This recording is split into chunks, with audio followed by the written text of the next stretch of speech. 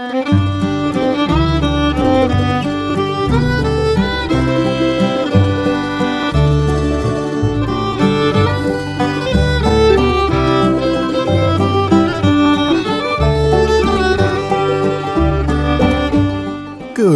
morning, Oregon. I'm Finn J.D. John, FJ at offbeatoregon.com, and this is the Daily Offbeat Oregon History Podcast. It's Monday, so this is an archive show.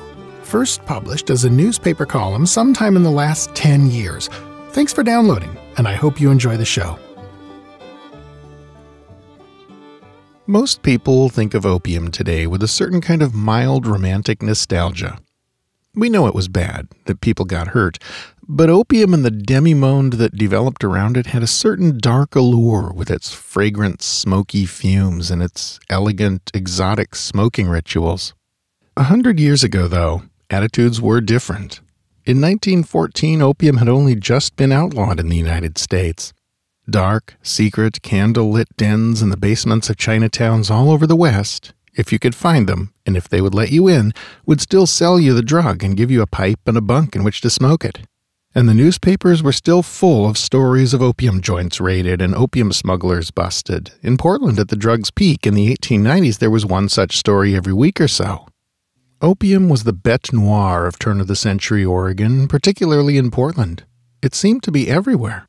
And actually it was. Portland, or rather the woodsy riverside area just downstream from the city, was one of the key access points for opium being smuggled into the West Coast, almost from the start. In 1851, when Portland was founded, almost nobody knew or cared about opium. But they'd soon learn.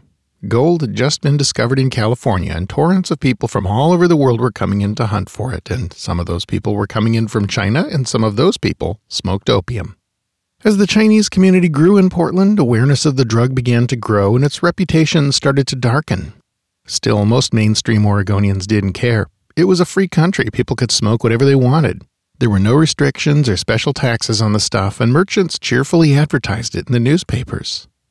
Quote, "Just opened! Chinese tea and provision store!" One such ad shouts happily from the front pages of the Morning Oregonian on August 22nd, 1864.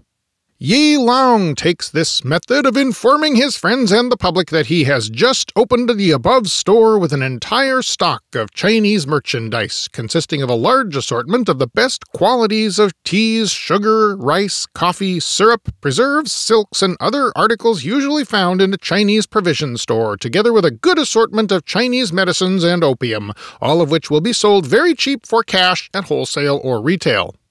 Other advertisements in the paper, though, showed the growing association of opium with crime.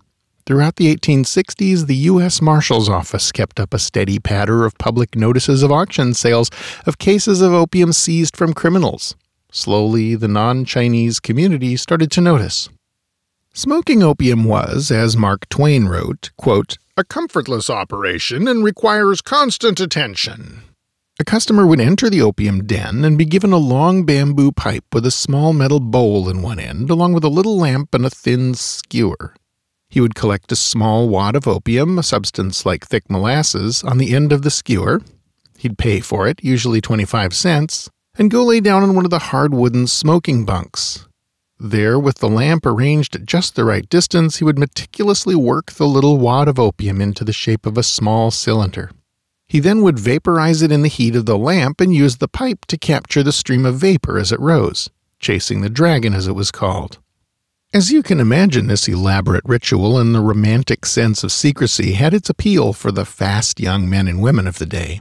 Opium dens started attracting a more diverse crowd as the sons and daughters of the respectable people of Portland came for the thrill of the dark, fragrant, secret underworld of Chinatown.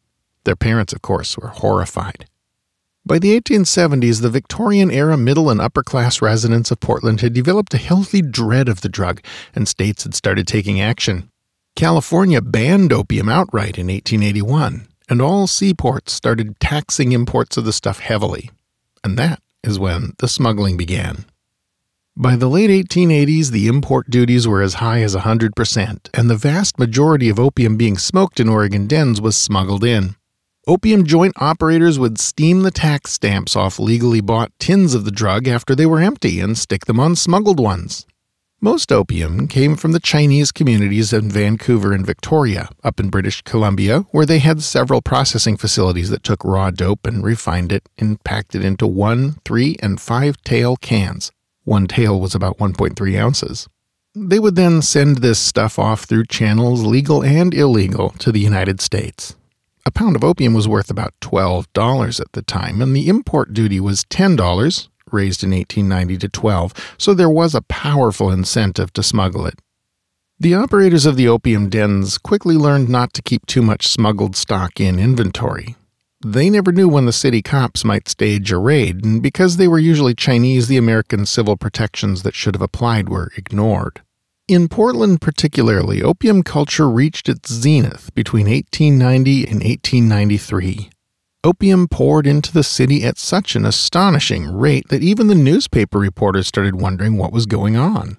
Quote, "The strangest thing is what becomes of all the opium that is brought into this country," remarked the Morning Oregonian in 1893.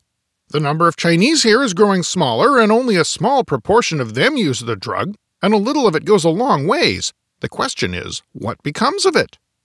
It turned out that at that time, Portland was basically supplying the entire West Coast with smoking opium, with the help of a smuggling ring that probably included James Lotan, the top U.S. customs official at the Port of Portland, who happened to also be a member of the Arlington Club, a personal friend of the Oregonian's publisher, and the head of the Oregon Republican Party. That all unraveled in late 1893 in a spectacular trial in which 15 people, including some highly respected members of the Portland establishment, were indicted on smuggling charges. The case dragged on for several years through a series of appeals before being dropped as it became increasingly clear that the government's star witness, smuggling ring kingpin Nat Blum, was an easy and imaginative liar and completely untrustworthy. Who'd have thought a smuggler would be completely untrustworthy? Anyway, the smuggling continued in the Portland area, but by the end of the century, opium smuggling was fading out anyway. Locals of all nationalities had by then had 25 years in which to observe what happened to opium fiends, and what they saw was not pretty or romantic or charming in any way. As would happen 100 years later with the methamphetamine craze, the drug's dark allure couldn't compete with the ugly, squalid reality that people saw in its victims, and by the time the federal government got around to outlawing the drug in 1909, the shadow opium cast in Portland was a fraction of what it had once been. This story was first published on February 2nd, 2014, under the headline, "Opium Culture, a Long-Forgotten Part of the Urban Underworld." Key sources included works by Diana L. Ahmad and the Portland Morning Oregonian. That's our show for today. Thanks again for listening. This podcast is part of Offbeat Oregon History, a public history resource for the state we love. What you've been listening to is one of more than 500 stories originally created and published as newspaper columns in first-run syndication between 2008 and today. You can read them all at offbeatoregon.com.